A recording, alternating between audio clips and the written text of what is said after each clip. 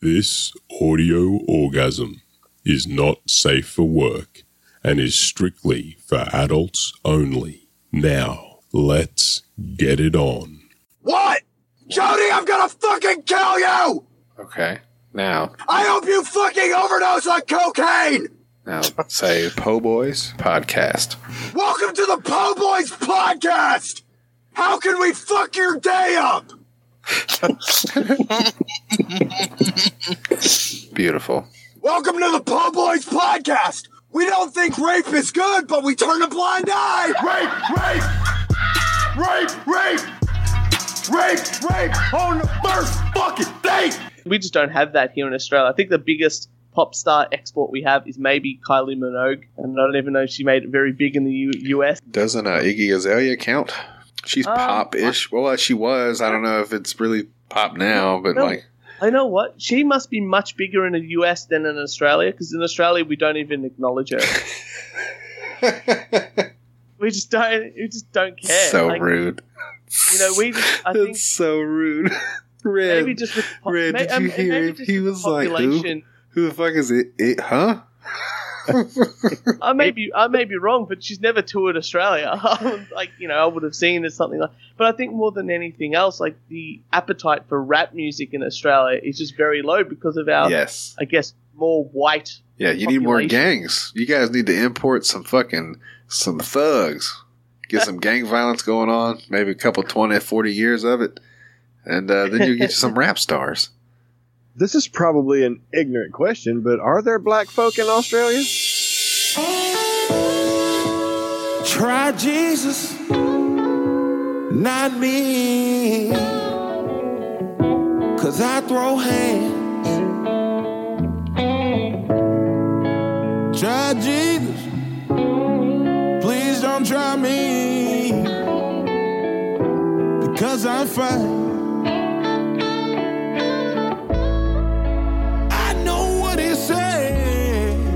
About getting slapped, but if you touch me or mine, we gon' have to scrap. So, try Jesus, please don't try me, because I'm fine. I have no problem laying these hands. Try Jesus, don't try me, 'cause I throw hands. We have the largest amount of camels in the world. That's actually a vermin in our country. Camels? Yeah. It's crazy, right? I mean, unlike the Middle East where you have they have camel beauty competitions. We don't have that. They're just a vermin here, and I think you can go hunting for them. So maybe camels are like their moose. Red, and kangaroos are like their deer, and they're just running around getting hit by trucks and shit. Yep. Kangaroos technically are a vermin in Australia in some places, and you can legally go and hunt them, despite the fact it's actually our national animal. Yeah, we kill turkeys here all the time. We eat them for holidays. There you go. There we go. You gotta kill your babies. Hey, I don't know your name, man. I'm Jody B. Jody, nice to meet you. My name is Turch, and I'm from the We Only Do One Take podcast. I've heard of a couple of your shows here and there, and I've actually thought about messaging you guys to try to get on and have a chat and invite you guys on our show as well. So It's nice to finally get into the room with you guys. Call me Red. Nice to meet you. Nice to meet you. I co-host Shitty Song of the Week. Oh, you know what? I've listened to Shitty Song of the Week, and I always enjoy that because I'm such a music guy. I've been playing music for 20 plus years. It's nice to see that other people hate music as much as I do. Oh, man. I think it's a great premise for a show. I tell him all the time, I'm mad that it's not my thing, because when I get a wild hair up my ass, I have to ask and be like, hey, guys, sometime soon can I come on and shit on a show? Because I don't just want to do it on my show, because it's just, it's not fun when I do it by myself.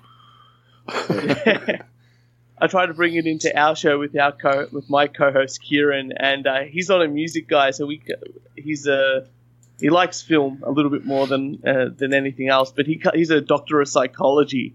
So I bring him all these weird people onto the show and talk about all these weird news articles, and just have him have his 2 cents coming through when it's always interesting like that. Excellent. No, I knew you guys. All I knew was that you're from Australia. Yeah. What is the connection? Did you shit on some? I was listening to the karaoke show today, and I think Jason mentioned you. So were you guys? Did y'all shit on Big E and them? Is that what it was? So through the grapevine, I don't remember exactly how, but I found the Karaoke Big E podcast, and because I was looking for new stuff to listen to, and I listened to like 40 episodes, and I went, holy shit. Yeah. I was just, as I was running and traveled to work and working from home like ages ago, and I thought, I need something just in the background, this and that. I thought, this will be fun, like talking about music and singing songs and this and that. And in my head, like, the concept is a great idea. Like, I wish I thought of it. Too bad I just can't sing, right? And then these guys here were in the exact same boat as me. Not the greatest singer, but just having fun with it all. And I'm like, it's so fun. But at the same time, it's so shit. And it's exactly the way I would have run the show myself. Yeah.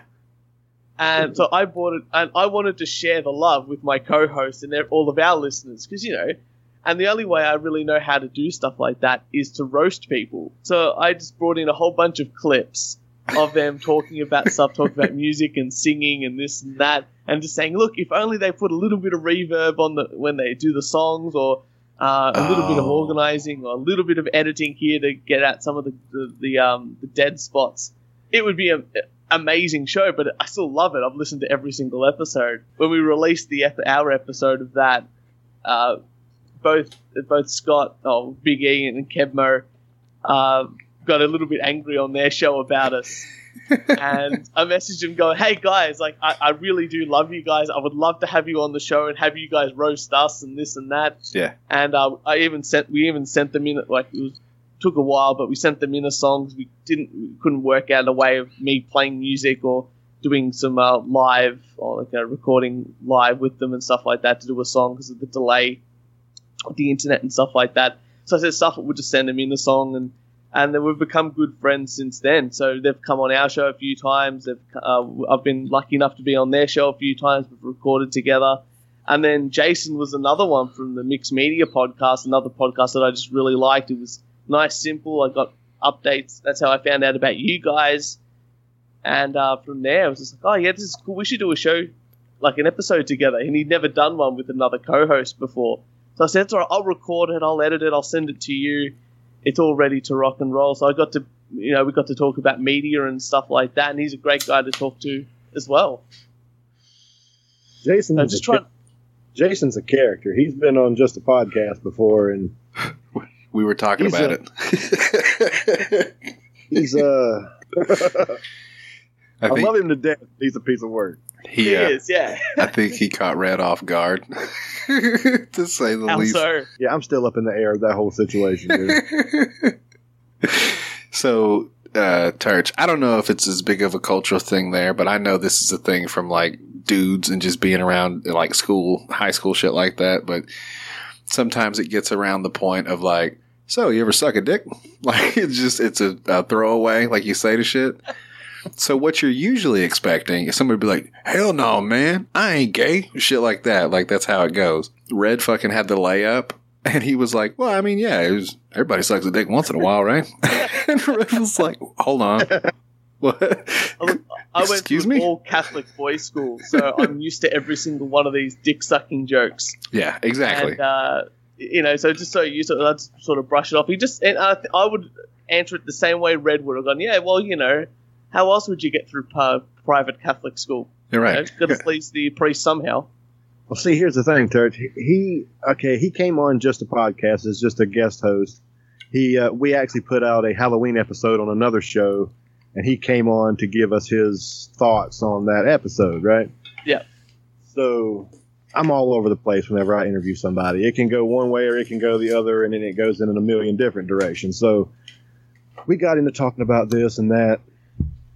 And I always try to come up with one good, inappropriate question to ask somebody. Yeah.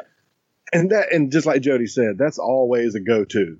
Hey, man, you ever sucked a dick? Or would you suck a dick for $1 million or something like that, So I just casually asked him, I was like, so, Jason, you ever sucked a dick? And that's the answer he gave me. Well, I mean, everybody sucked a dick every now and then, right? You got to get through college somehow or whatever, dude. And it completely took me off guard.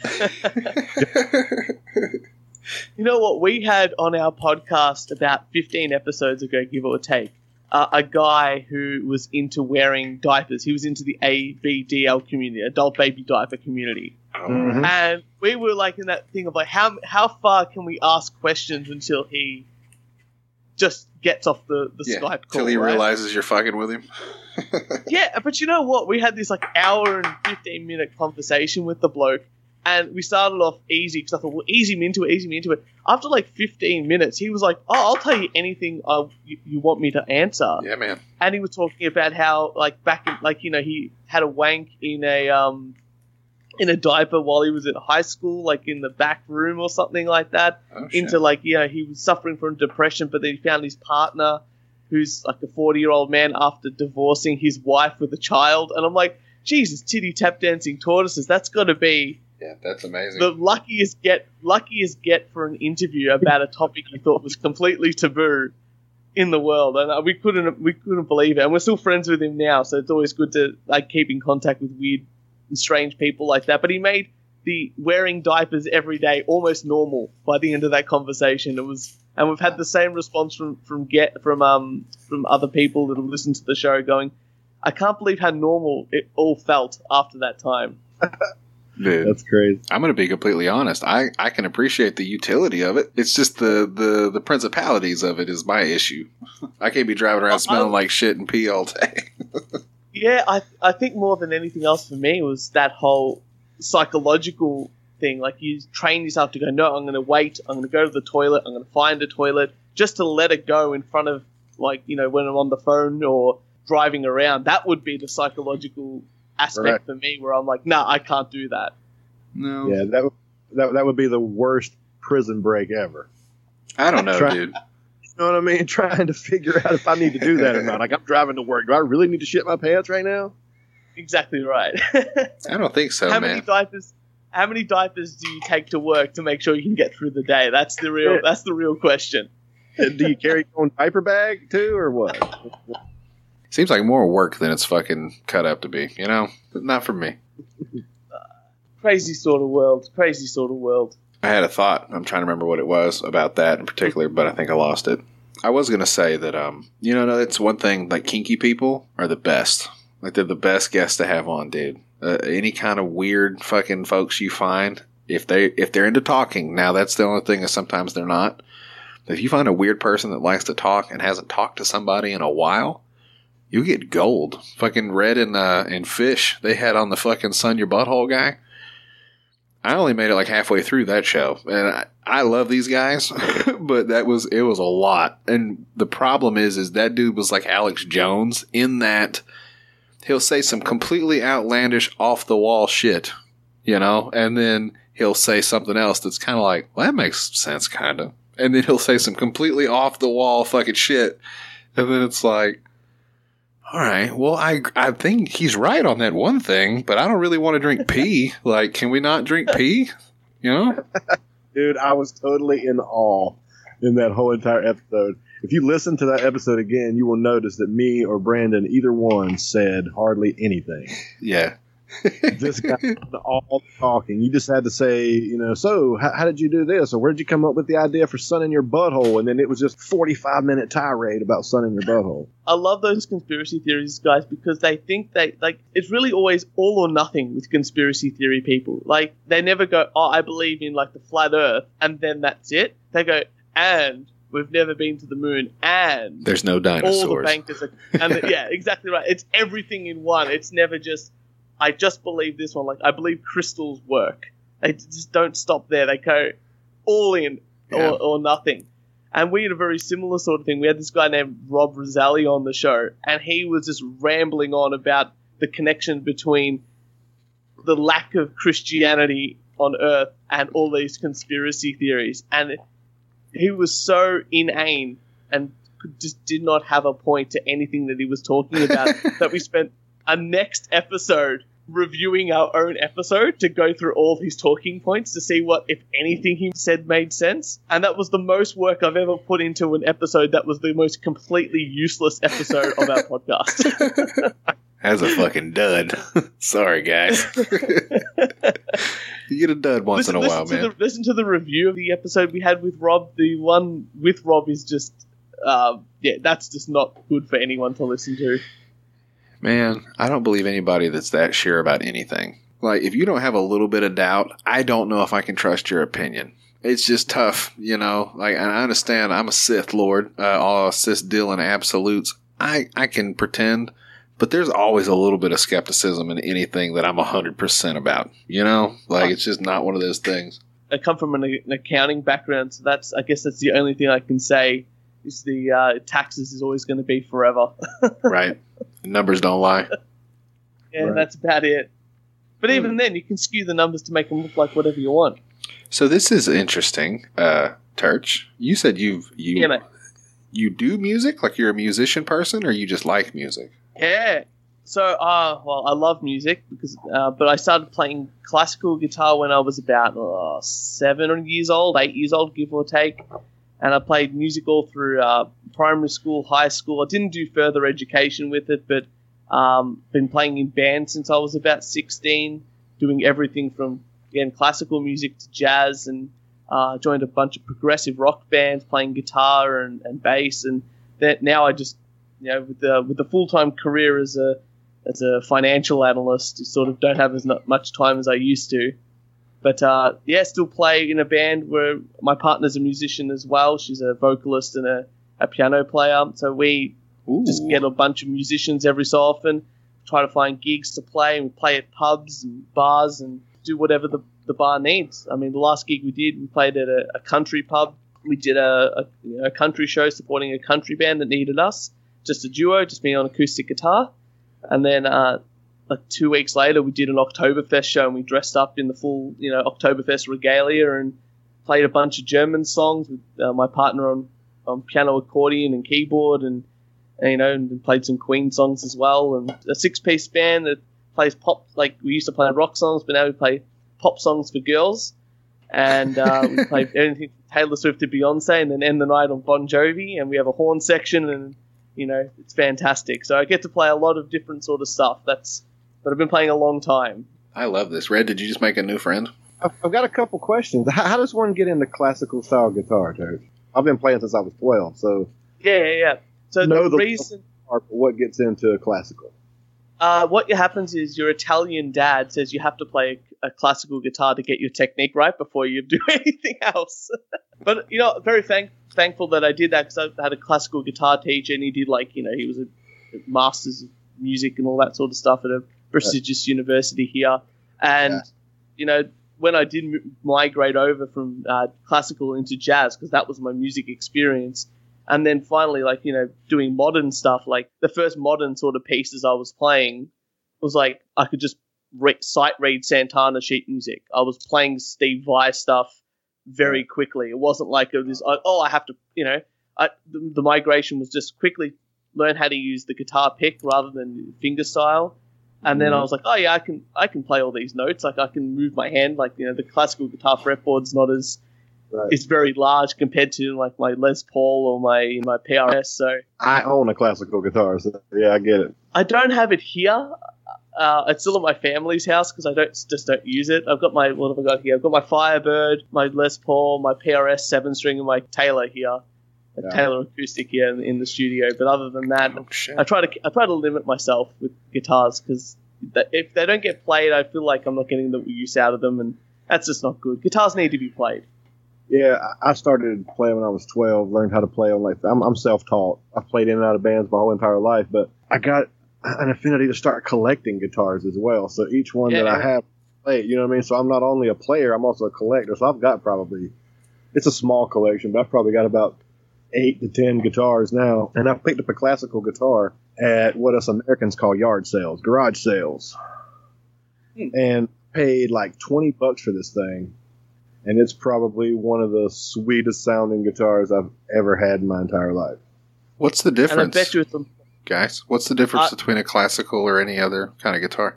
So the big difference would be the body shape would be obviously a big one, but I guess the big difference that you would probably notice more than anything else would be the difference between the strings. Mm-hmm. Acoustic, regular, think country music, they'll have a steel string acoustic guitar. Yes.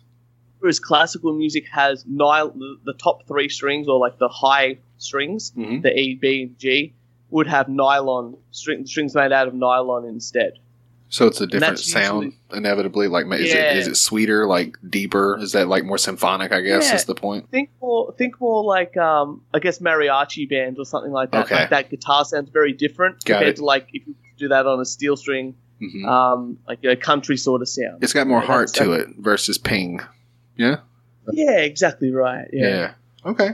Hmm. And usually nylon string you play with a finger style rather than with a pick. That's always something else that usually a big difference between the two. Not always, but it's always little subtle things like that make music fun. The first time I ever seen classical guitar in a public setting was the movie Crossroads with Ralph Macchio.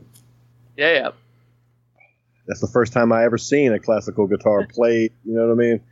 And Ralph Macchio actually plays classical guitar, so that was all real when he played it in the movie. But that's the first time I ever seen it. That's when I fell in love with it, was classical guitar. That's when I went on the hunt for that style of guitar, and I actually looked up and found one at a garage sale for $20 a couple years later. But I just like the way it sounds. Like the guitar that I bought from this garage sale didn't have any strings on it at all, and I put steel strings on it, like all the way. Yeah. So I found out that classical guitars don't take steel strings. And that's when I found out that it has nylon strings on it. And I was thinking nylon strings, man. That's like the Barbie guitars you buy at Walmart. That's actually what I was thinking, Red, when you said it, because I've been playing the shit out of those lately. And I don't play, but the little pling pling. Pretty much the same concept, though. It's the same kind of string. I've always thought the Just like- mariachi guitars are really cool. Like, you see them when you get close enough to them. Like, they're all like, some of them look like yarn. The fucking strings on those guitars are crazy. And it's like, what is he playing right now? Like, that's not a normal strung guitar. What the fuck is that? I'd also like to see American versions of mariachi bands in Mexico. I think that would be pretty sweet. Well, if you want to check out a really cool, and if you like metal music and you like mariachi music, there's a band called Metalachi. They're in the US and Mexico and stuff, and they're a mariachi metal band. And they do all these covers of metal songs like Epic by Faith No More, and do the Journey stuff, and then they do Black Sabbath and Guns N' Roses, but they do it all in the mariachi style. So that one's they're doing the vocals, then they've got like the bass guy. It's amazing, on the Red. big- Have you heard and this shit? I have And they're not. amazing. Okay, time out. Well, let's just do what we're here for, guys. Let me bring up a little bit. I'm actually familiar with this. So what would you think is probably the better angle to go, Church? I always love this when they do Epic. I just think this, like when they do the guitar, the harmonies No and More? stuff like that. It's always my favorite. And I just love Faith No More. I think what's his name? The vocalist from Faith No More has completely split my mind now. One of my favorite vocalists of all time. The diversity and the way that he can just go from screaming absolute nonsense when he's in Mr. Bungle to doing his classical opera singing is freakishly good. I'm getting there, guys. I'm sorry. I didn't know how to spell it, to be honest with you, so it took a second. This is actually funny, because I think this is where I came up with this idea, because somebody showed this to me, and I was like, this is awesome. And I thought, why don't we have like Americanized versions of this? Like, you go to an American restaurant in Mexico, and then just a bunch of white dudes walk up with fucking guitars and shit, and they're like... knock your water over and shit until you give them money to go away. Like, that'd be fucking great. Don't you want to hear just Mexican songs in like an American style version, like in a country? I don't even know what a typical Mexican song would be, but listening to a typical Mexican song in like a country style, I think that would be the opposite of what we're talking about here. You have to get some transcription on that, guys, because I'm not sure even they know what the fuck they're saying half the time. Dude, do they really not have it on here? That's not good.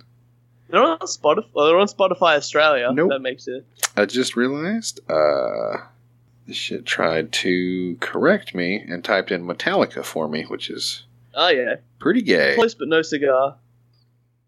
Guys, I might just be really fucking high. Why can't I spell this? I'm getting close. I thought I had it. Metalachi. Metalachi. A-C-H-I at the end. It says metal and A-C-H-I. Yep, I got that. Metalachi. Epic. Let's try that because I tried to do Faith No More. Maybe that's... okay. I'm sorry, guys. After these messages. Fucking YouTube. I think it's awesome, like, that you're familiar with American music. You know, I don't have a lot of friends from Australia, but a few of them, sometimes they're not as Americanized. And that's not throwing shade. I don't blame you. You don't fucking live here. So, but it is funny to me, like, when you mention something to a person that doesn't know, and they're like, what the fuck is that? It's like, have you been under a rock? Like, how do you not know who the fuck Taylor Swift is or whatever, you know? All right, I'm getting ready to go down a fucking rabbit hole. I can already guarantee you that. You're going to fall hard, dude, because I think I did the same thing. Here you go.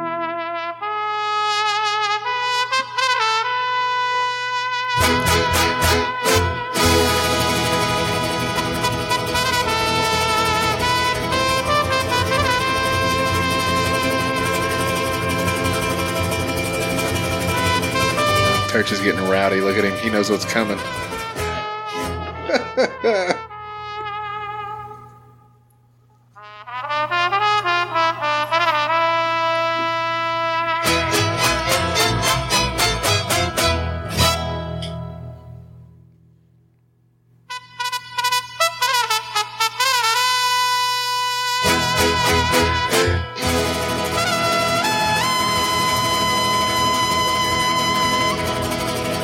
I just want to say this is absolutely beautiful, guys. I love it. It is. I love instrumental shit like this. This is hitting my spots. Here we go.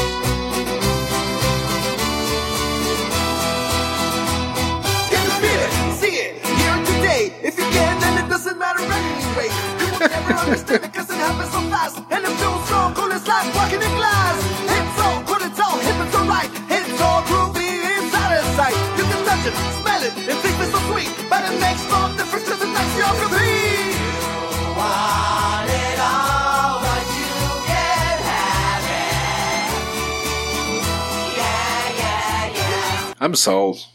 I think I'm gonna go down the same rabbit hole, buddy. You want to hold hands? Yes, let's skip that hole together. Thank you. They've got 3 albums full of stuff, so you guys have got plenty of stuff to listen to. Yeah, I'm looking at it right now, dude. Oh my god, they do Symphony of Destruction. This is how I felt when I found Richard Cheese and some of these other off-brand dudes that you find out have like just albums of shit. You're like, what? Why didn't I know about this? Nobody told me. This is amazing. Oh my god, dude. I like obscure shit like that, man. Can I drop something on you guys' ear holes right quick that I've actually was saving for a Shitty Song of the Week episode, but I don't think I can hold it any longer, and Brandon already knows about it, so fuck him.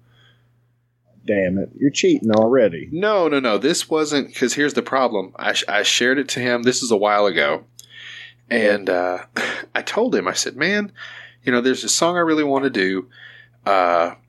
It's a cover, this, that, and the other. And there's a whole story behind this. And just the the heartbreak that happened. I got to see if it's here before I just fucking break everything down. God damn it. Did you guys get... While you're looking for that one, did you guys get bombarded with the song Dance Monkey by, what's that chick's name? What's it called here?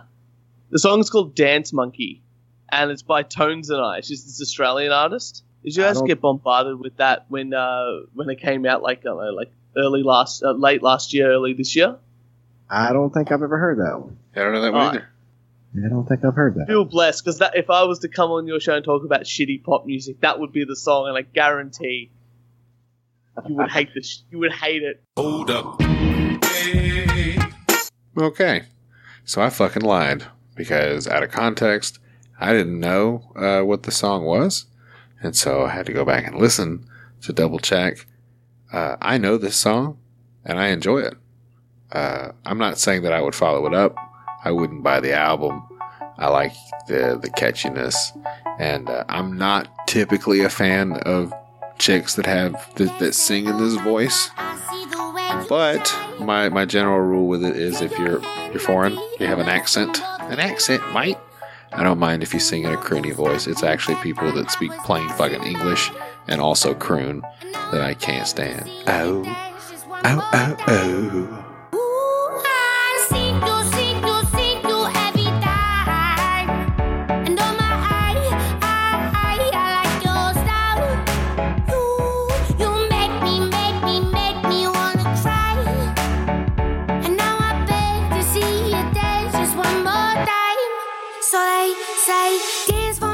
Not only that, we talked about it not too long ago, because there's this whole thing, I'm sure you guys know what it is, called Kids Bop. Yes. Oh, yeah.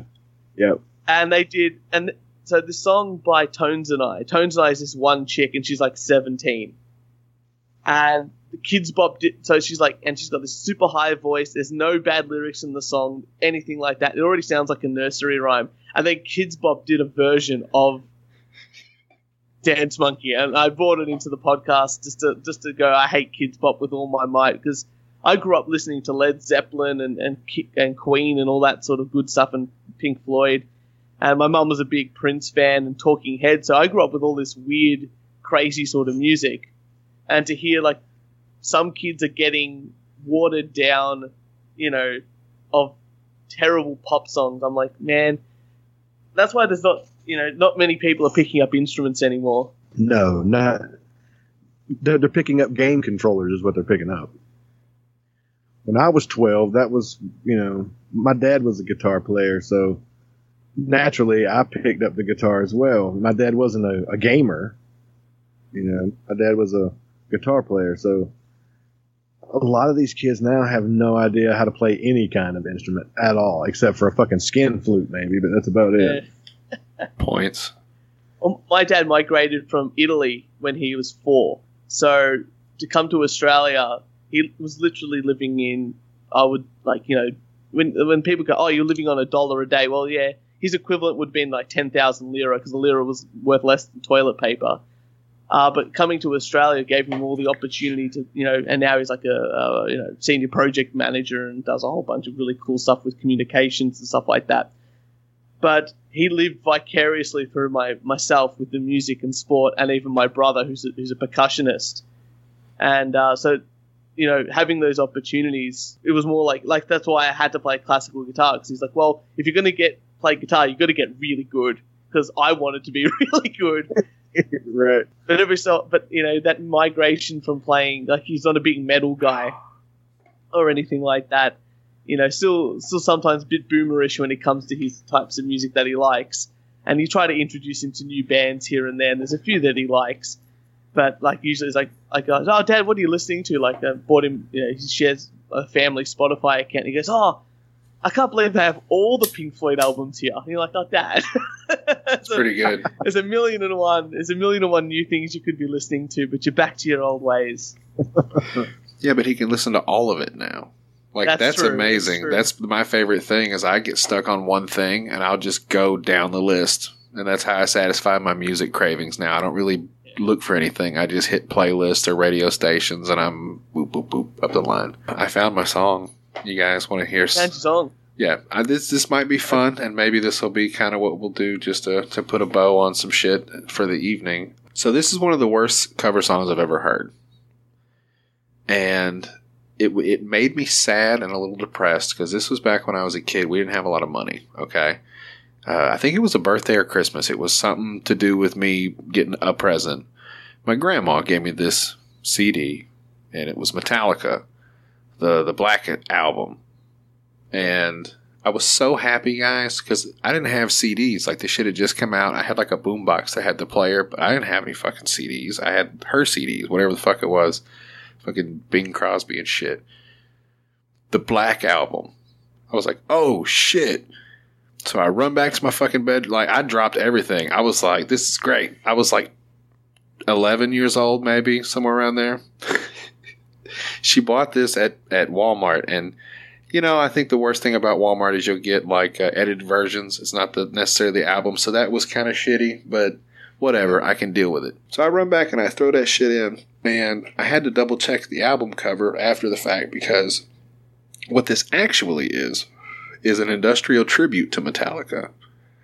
And this is crazy. And I played it for Brandon.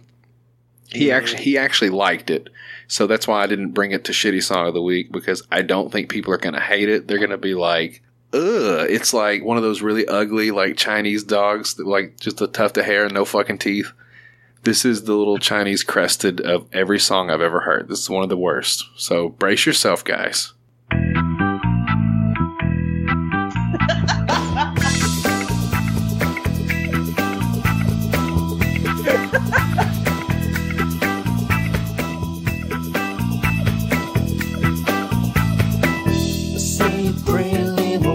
Don't forget my son to include everyone. Tuck you in, warm within, keep you free from sin till the Sandman he comes. Sleep with one eye open, gripping your pillow tight.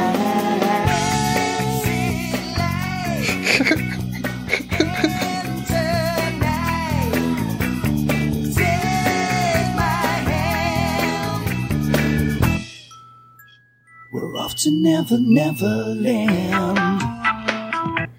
Okay, so let's talk about this. You know what? When I was at a high school and I was playing music more and more often because, you know, I had more time, this was the kind of thing that I would do with my friends. Be like, hey, let's get a Metallica song. We all know how to play it, but let's try and make it jazz and play like all the complex chords for the sake of it. It feels like a bunch of people just jamming and hoping to God the record company, the record label goes, yeah, we actually recorded that one. Let's just release it on the record. How bad can it be? Yeah.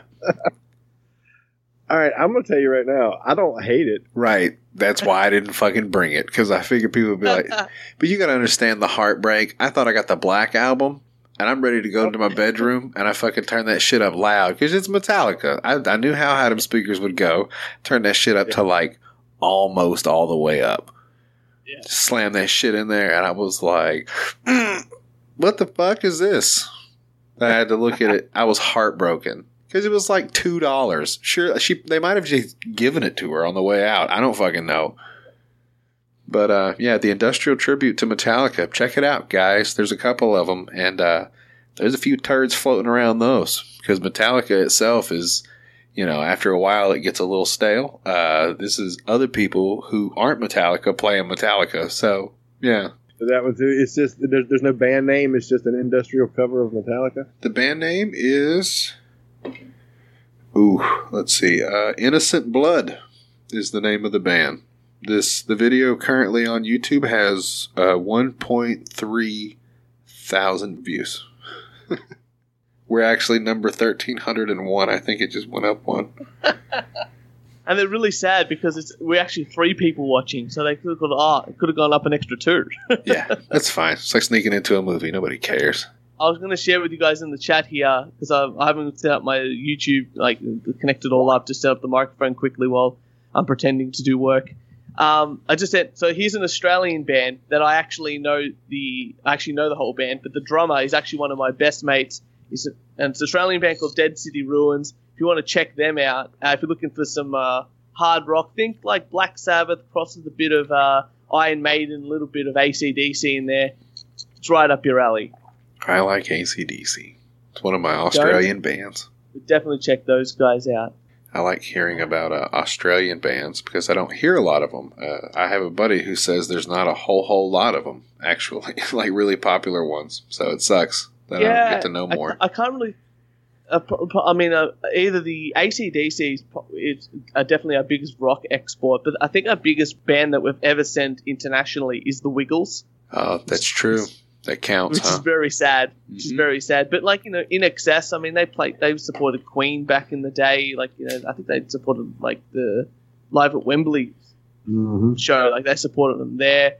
But in the recent times, Australia's been pretty average when it comes to getting big pop stars or musicians out into or definitely crossing over. I think the 80s was probably the biggest time for Australian music. We had a lot of bands like Midnight Oil and the Divinals and I guess Crowded House during that time as well. And they sort of were able to make one or two songs cross over into the USA and the UK. But at the end of the day, like, you guys got them after 10 years of them playing shows in Australia and racing. I think Beds Are Burning was the only US hit that Midnight Oil ever had. But they had like 5 records before that record came out. Oh, damn. Yeah. I thought it wasn't, I could be wrong, but I thought Aqua was Australian.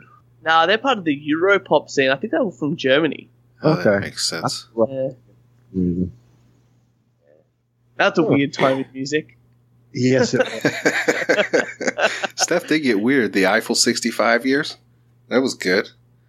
It's an ebb and flow of it, because we came out of the 80s with like the really like new wave, really poppy stuff. I always think like George Michael Dancing Around. And then like the hair metal sort of was still there, and that was still like really fun, like rocking, like it's rock music, but it's like fun, like almost Van Halen-esque, but it's like high energy, and really proficient guitar playing. And then like the grunge scene, I mean, they were still great players. I mean, Chris Cornell and the guys from Alice in Chains and stuff, fantastic guitar players and fantastic songwriters. But it went down to, like, it was a bit more sludgy, it was a bit slower, it was a bit more dirty rather than the highly polished sort of era of music that you had in the late 80s or so. And then you sort of swap it over like 5 years later into like the late 2000s, late 1990s, early 2000s, where it goes back to that highly polished pop production sort of stuff. And I have a feeling that had to do with a lot of the changeover from using tape as a method of recording music into the digital age, where Pro Tools was becoming very prominent in that sort of stage of recording. Yeah. That makes sense.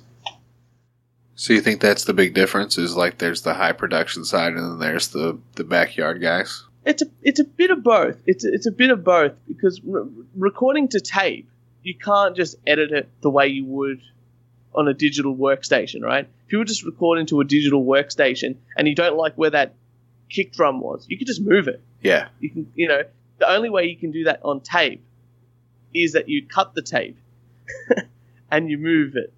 And if you're putting like 3 or 4 tracks on a tape, you can't, once it's done, it's done. So if you went to a recording studio and recorded a guitar track, you better be able to play that guitar track. If you can't sing the vocals, you better go home and practice those vocals. Whereas now, there's a track floating around, and I don't know how true it is, of like a first take of Britney Spears singing "Toxic" or some song like that, and it's really pitchy.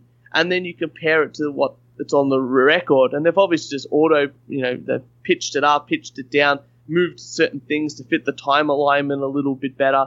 And that's something like, she could come in, do 2 takes. They go, they take the best of 2 takes, put some auto-tune, a bit of reverb, and suddenly you've got a track done very quickly, very cost-effective as well. And, people are doing that now. You can time-align drums. You can just program the drums in, and suddenly it always matches the grid when it comes to MIDI drumming. And same for guitars. Like, people are editing their guitar playing, saying, I don't like this, or I'll do 50 takes this guitar solo, and I'll merge them all together to see my best one. Instead of, like Randy Rhoads back in the day, he played a guitar solo, and then he's like, I need it to be bigger, and played the exact same solo over itself, matching it note for note. Like, that's why his guitar solos in Mr. Crowley sound like this big, rather than recording it once or doubling it or doing this and that. It's a whole art form. It's sort of lost.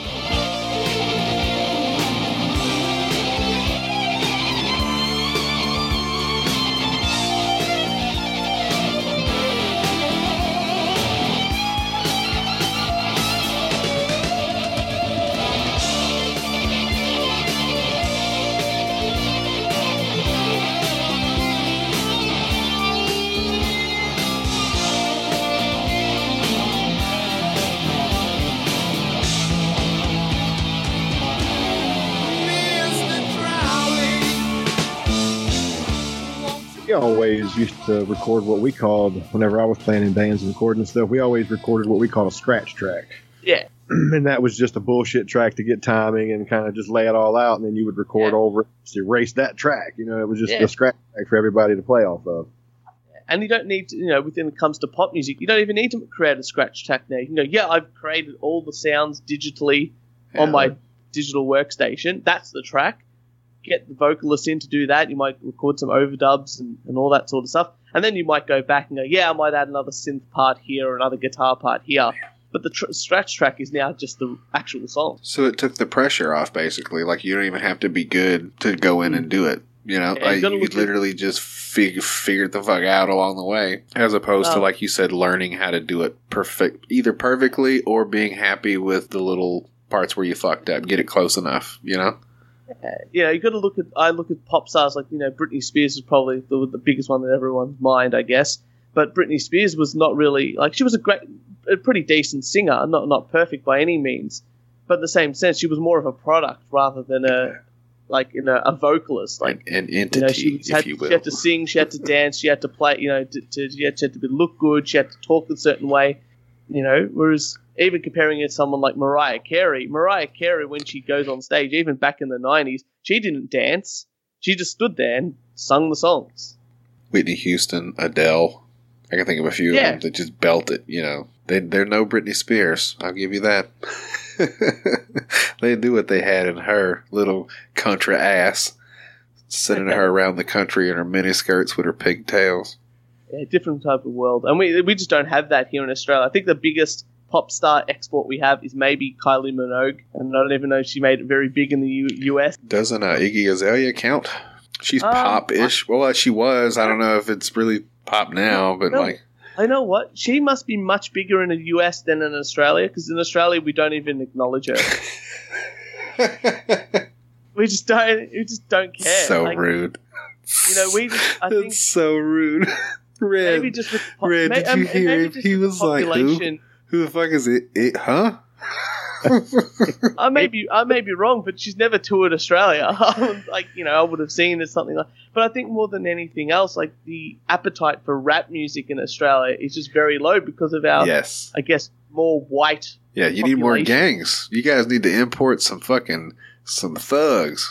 Get some gang violence going on. Maybe a couple 20, 40 years of it, and then you get you some rap stars. This is probably an ignorant question, but are there black folk in Australia? Well, apart from the indigenous Australians, like the I guess Aboriginal Australians, Aboriginals. Aboriginal, you know, that sort of stuff. Yes, there still are. Like, we still get people from Africa and all that sort of stuff. I was working with a bloke not too long ago for that. But because of, I guess, just physical location, we've got a lot larger Asian population and Sri Lankan and Indian sort of population come on down.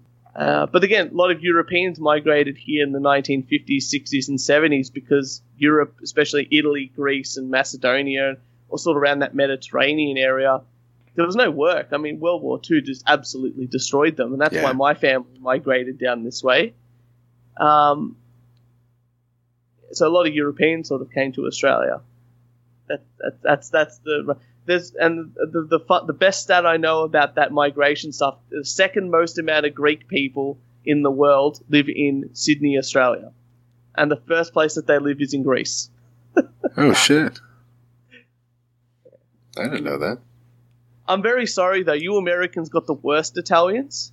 You guys got the raw end of the deal. So there's sort of two. There's some good ones, man. It can't be like that. But yeah, you know, we definitely got the dipshit brand down pretty well. I'll tell you the difference. I tell everyone this. So the difference is that you guys got the Sicilians and we got the people from the mainland.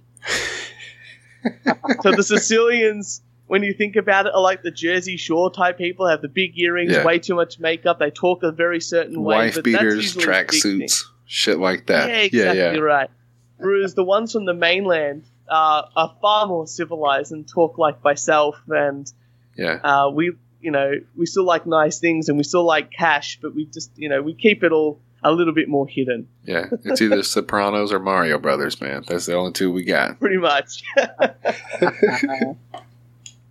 You know, my co-host always does like an impression, like an old Italian lady impression, like a nonna impression, and he does this impression. And he thinks it's like he does it as a joke, like to try to be offensive and get it set up. I'm like, dude, that's my life. Like, what you're talking like this old Italian lady over the top talking about cooking.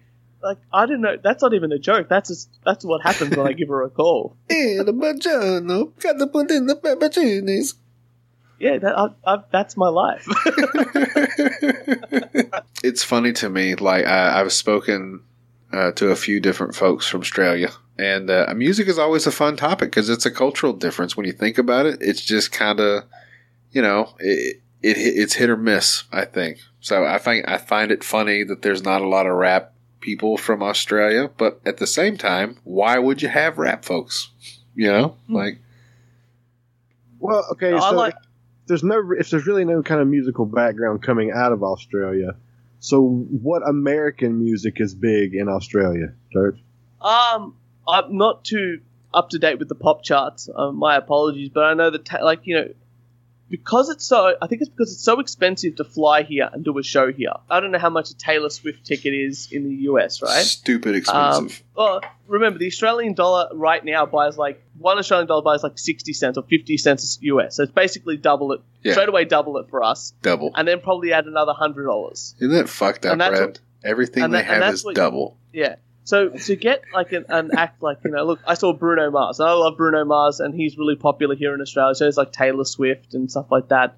Whereas guys like Drake, like I watch a lot of music review shows and this and that, but guys like Drake in Australia, like there's no, from what I know anyway, like I don't see anyone really following Drake, especially in my age group. But when we were playing shows like with the cover band and we'd cover Taylor Swift or we'd cover like Beyonce, those are the artists that people go nuts for. But you do something like Maroon 5, and I don't know how you guys still have a country when Maroon 5 is one of your top bands. Is like fuck both of y'all. You guys can both eat my asshole. Maroon 5 is awesome. I was thinking about it earlier. I almost played some. Y'all can fuck off. Go ahead. Just a bias, I guess, and more than anything. But yeah, we just don't have as many homogenized, I guess, when it comes to music taste. And we do try to push a lot of Australian music here. So like we have like dedicated radio stations that only play Australian music and billboards and stuff like that. And that's a really good thing. But a lot of the stuff we're doing, like, my mate's in a metal band, like hard rock band sort of thing, and he knows the whole circuit of those guys. And there's still enough live venues in, I guess, a couple of cities. But even like touring Australia is very expensive for Australian artists. I mean, it's true. No there's nothing in the fucking middle, so you've got to go around the outside, right? Well, yeah, exactly right. But our population of the whole country is 27 million people. Okay, yeah, that's not that many. I think I was going to say, if you played a show in New York, I think New York has like 20 million people. I think it's 8 to 10 million people in New York, but still, it's only like 2 or 3 New Yorks. It's not that much. So quite. So if you come to Melbourne, for a continent, where I am, a whole fucking. I'm in Melbourne. I'm probably in the second biggest city in Australia, and there's like 2 million people here. It's just nothing. It's almost like a small town to a degree. Like it's definitely a small city. There's more people in Tokyo than there's all of Australia. That's the comparison that I always. I don't know, 1 million people or 2 million people. That's pretty big where I come from. Small town where I'm at, it's like 2,500. Well, yeah, we've got in the state you're from. But yeah, if I could. But in my same state, we've got towns here that are literally a post box and a pub. Yeah, we got a few of those. We have post offices. That's it, post office and a church. Yeah. We have churches instead of bars, so it's pretty cool. But we have a bit of a country music scene because obviously with like guys like Tommy Emmanuel and Slim Dusty back in the day before he passed away, and Keith Urban. I guess he's way bigger in the US than he is here. Like he's not as big here. But we have a big country music scene. We have a few rap guys here and there, but not really. Like they never make it too big. But we've got a lot of. In the 90s, we had a couple of cool bands like 90s, 2000s. We had like Silverchair, and they came over, maybe not. And now like the metal scene. I think Adelaide is the biggest metal scene, but I could be wrong. Yeah. I'm a huge fan of Chair. I like that one song, the one that's on the radio all the time. Yeah. Is it Frog Stomp? Or is that the album? It's the album. I think that's the album. Yep, Yeah. I just remember the thing. Tomorrow, that's my the song. knowledge. Shit, my bad. I fucking spaced. And my knowledge of Australian music is actually pretty poor compared to my partner. She loves us, she studied music at a tertiary level, so she just got to play with a bunch of people and learn a whole bunch more about Australian music. So she knows a lot more with that. But I grew up playing when I finally made my migration over to metal, to modern music. My expertise is like bluesy, Led Zeppelin-y, from American blues into Led Zeppelin to like that sort of stuff. Because that's where the Guitar Challenge was. Guys would come to school and say, hey, Guitar Hero was really big when I was in high school. It's like, hey, can you play Dragon Force? I'm like, I never heard of it before, but I can go home and learn it. And I'd go home and the next day I'm like, it's just this, don't worry about it. And that's just been my career in music. It's like, oh, can you play this? I'm like, yeah, I guess so, Can you play all these Buckethead solos with, 4-finger tapping? And it's like, I don't know. I sure can learn it. I'll try. Yeah, I'll try my best. That's awesome, man. So with your blues stuff, is there any particular brand you like? I like Delta Blues a little bit, Muddy Waters and shit like that. I like Lead Belly. I went down a big Lead Belly hole one time. I think within the American space, I would say Robert Johnson. You got to go all the way That's back deep. to Robert Johnson. Yeah. It's and then going on from that, I think the biggest one for me that I just love everything that he does, the way he plays and phrases things, is always going to be B.B. King. Not bad. And BB there's something magic when he plays. He doesn't have to play a lot, but every note that he plays, it's that's the perfect place for that note. Yeah. And that's sometimes that's more important than playing a million notes. And then Stevie Ray, which is a bit later on, because he just took those Jimi Hendrix influences, and Jimmy obviously just took Albert King stuff and BB stuff and Robert John, all the old guys, and he just modernized it with with his overdrive and his fuzz and his all that sort of fun, wah-wahs and all that sort of stuff. But in the same sense, he made it his own. And then seeing what Stevie does with it, and he just takes it to that next level of I guess slightly taking down the fuzz, making it just nice, saturated, overdriven amp, and pushing the melodic lines rather than just the the craziness, and which is what Hendrix was trying to do when he was doing Band of Gypsies, but that he just didn't have the opportunity to do it because his addiction sort of got to him in the end. But Stevie Ray, I think, was that next level, and since then, Joe Bonamassa's sort of big in the US but not so big here, but I just can't get into him, and he's meant to be like that successor, but I feel like he's very stale. There's a few other guys, though. Kenny Wayne Shepherd's been around for a long fucking time, and I would consider him a guitar guy. Eric Clapton, slow hand. Prince is dead. Prince was, I would think, in my opinion, one of the best guitar players, of this generation. Oh, yeah, Prince was a different world. He's even today, I look at his stuff and I go, Jesus Christ, how do you think of that? How do you compose like that? How do you even play like that? But Eric Clapton, I saw him... here's my Eric Clapton story. I hate him. Yeah. Because I liked his stuff, and then he came to Australia for the first time in 25 years. And my dad's like, I'm going to buy us tickets. We're going to see Eric Clapton. And I was a fan enough to go see him. And then he played 2 songs, and it was just, he obviously didn't care that he was playing music anymore. He just put in no effort. I don't know if it was an off night, this and that. And I was 2 songs in. And tickets were expensive. They were $250 Australian. This was 10 years ago. That's crazy. Go ahead. And Dad's like, oh, okay. No, we'll stick around. And then he butchered my favorite Jimi Hendrix song, which is Little Wing. And he just destroyed it. He didn't sing the right notes. He played he just didn't play the guitar part right. And I'm like, Dad, we have to go. We just have to go. I can't stick around anymore. And Dad's like, no. We paid all this money, got these seats, this and that. Anyway, stayed for the rest of the show, and he didn't play Layla. He didn't play Oh, Wonderful bitch. Tonight. And he did What are you here for, you cocksucker? Like, did you play cocaine? I bet you played fucking cocaine, didn't you, Eric? He played cocaine, and then he played like half an hour of blues, like an hour of blues songs, which is fine. But like, you know, we're not here to see that. He didn't play Wonderful Tonight? No. That was the song my dad wanted to hear.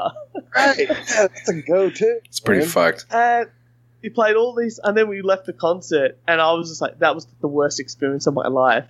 And Dad just goes, that was the worst concert I've ever been to. Fuck it. But I think for me, like, I moved into progressive music slowly yet surely, because, like, you know, going from classical music into jazz into modern, you sort of look for that sort of similarities and challenges, I guess, and the complexity. So bands like King Crimson and Yes and Genesis and Pink Floyd sort of sparked those creative juices.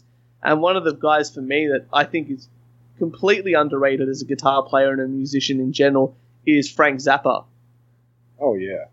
And, I mean, you know, the amount of Frank Zappa sheet music and books, and I've even got vinyls. I love him so much. And I've seen his son play Dweezil Zappa, like, every single show he's come to Australia, and got to do a couple of master classes with him and stuff like that, and he's a freak.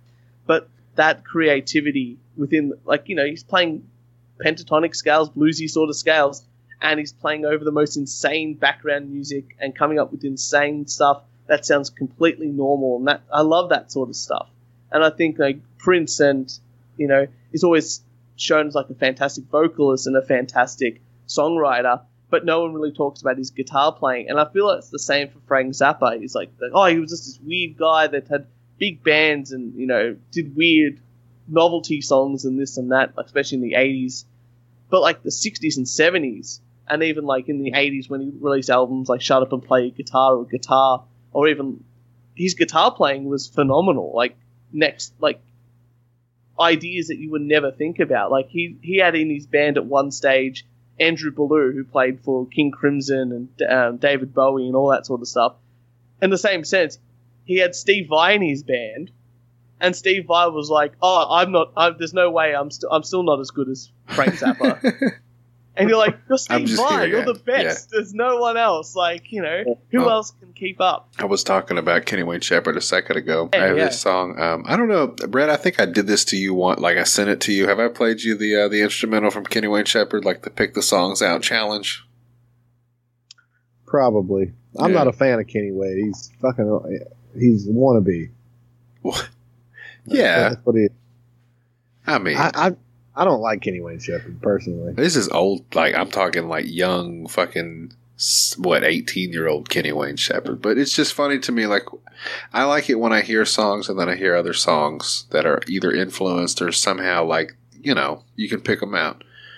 So I found this one day just fucking around, and I'm sure, like Turch was saying, Hendrix has been a big influence on a lot of guitar players, obviously.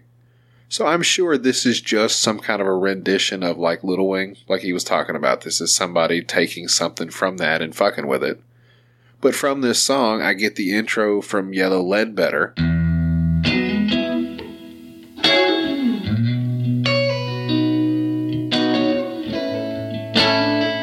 And also the rhythm section to Only God Knows Why.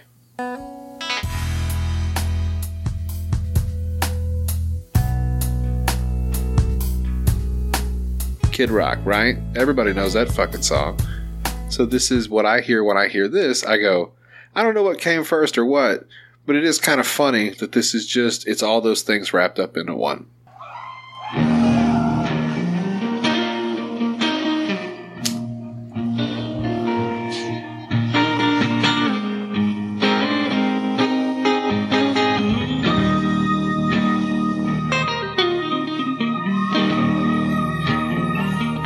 Sir? That's a blatant ripoff of Yellow Ledbetter. Yeah, see, I don't know what came out first. I don't know when this came out or what exactly happened, but I'm curious because I hear different things. I would like to know, this is from Ledbetter Heights, I guess one of his first albums. Yeah? What a coinky dink. The name of the album is Ledbetter Heights. It's pretty crazy, right? So check this out. Now here comes the rhythm section. This is only God knows why. Like, check it out.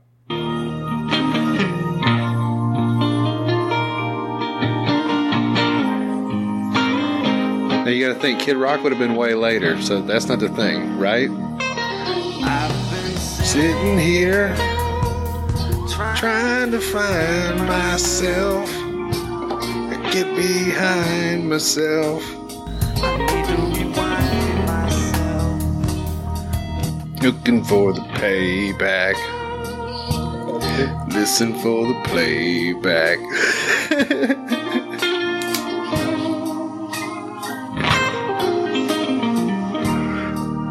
It goes for a minute.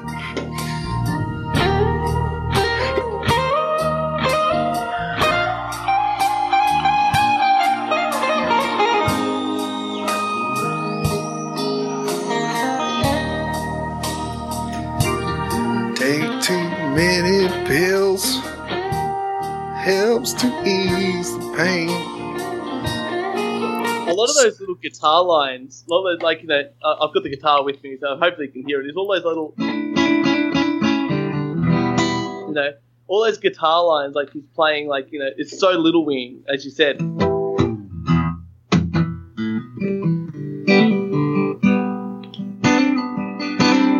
this bit here, like all that sort of stuff. Right. Is so typical of Hendrix, and I can't remember where he stole all those little ideas from. It's almost like if you were to down tune and do like slide guitar stuff, but he's trying to, like this.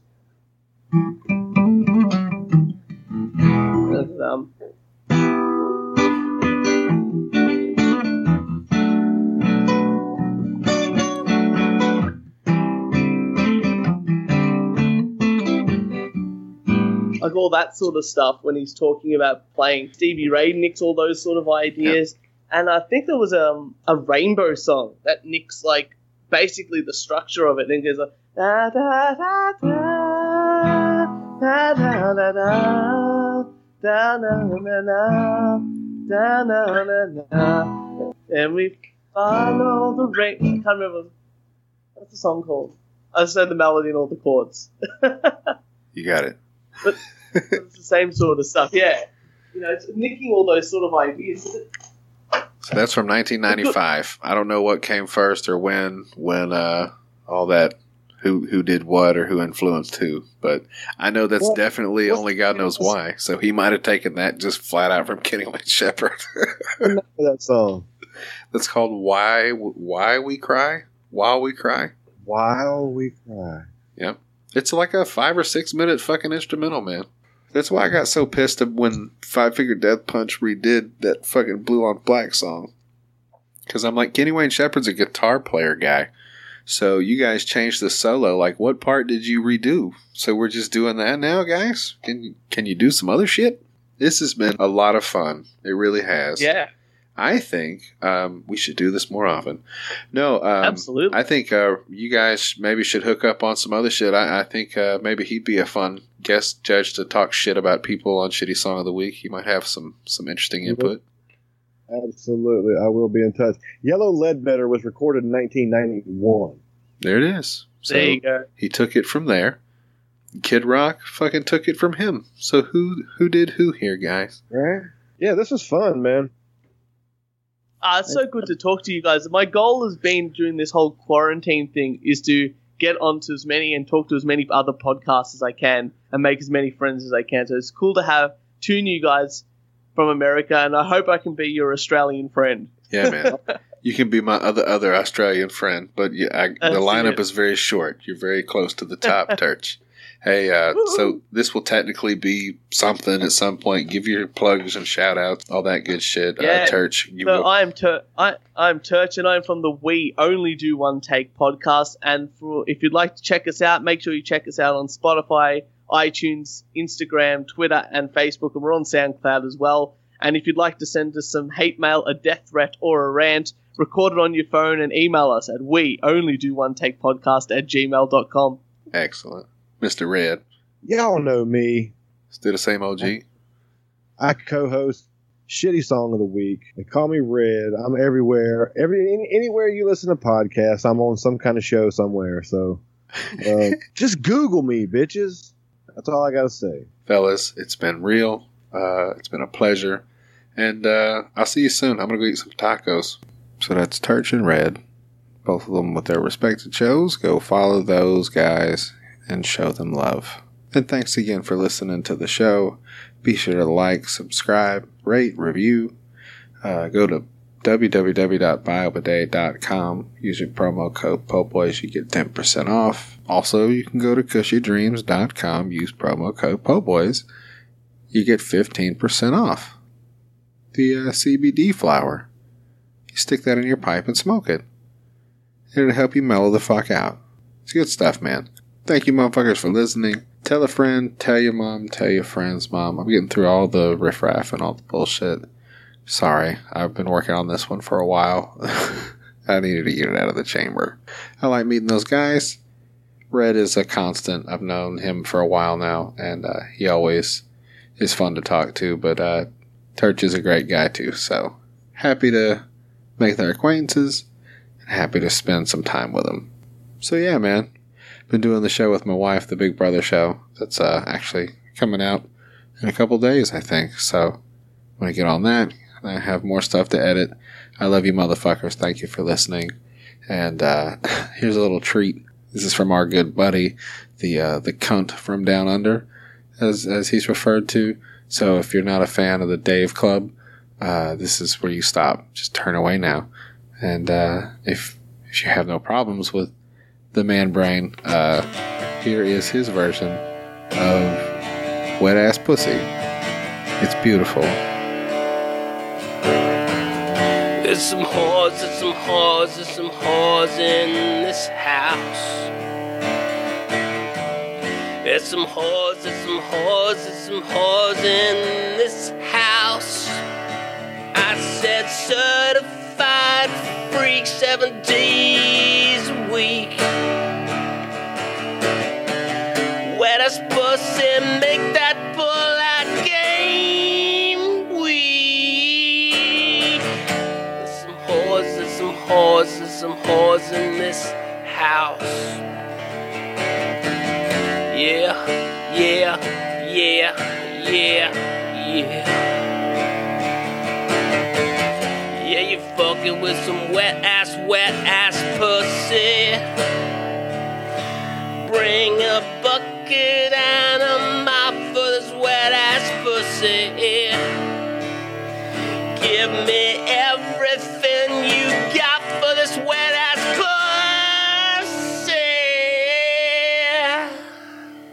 There's some whores, there's some whores, there's some whores in this house. There's some whores, there's some whores, there's some whores in this house. Beat it up, nigga, catch a charge. Extra large and extra hard. Put this pussy right inside your face. Swipe your nose like a credit card. Hop on top and I wanna ride. I'll do a Kegel while it's inside. Spit in my mouth, look in my eyes. This pussy's wet, come take a dive. Tie me up like I am surprised. Let's role play or wear a disguise. I want you to park that Big Mac right in this little garage. Make it cream, make me scream. In public, don't you make a scene. I don't cook and I don't clean, but let me tell you how I got this ring.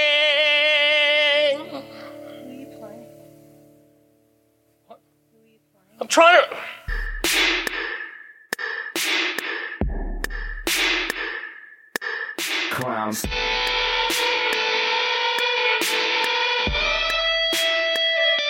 Blues clowns.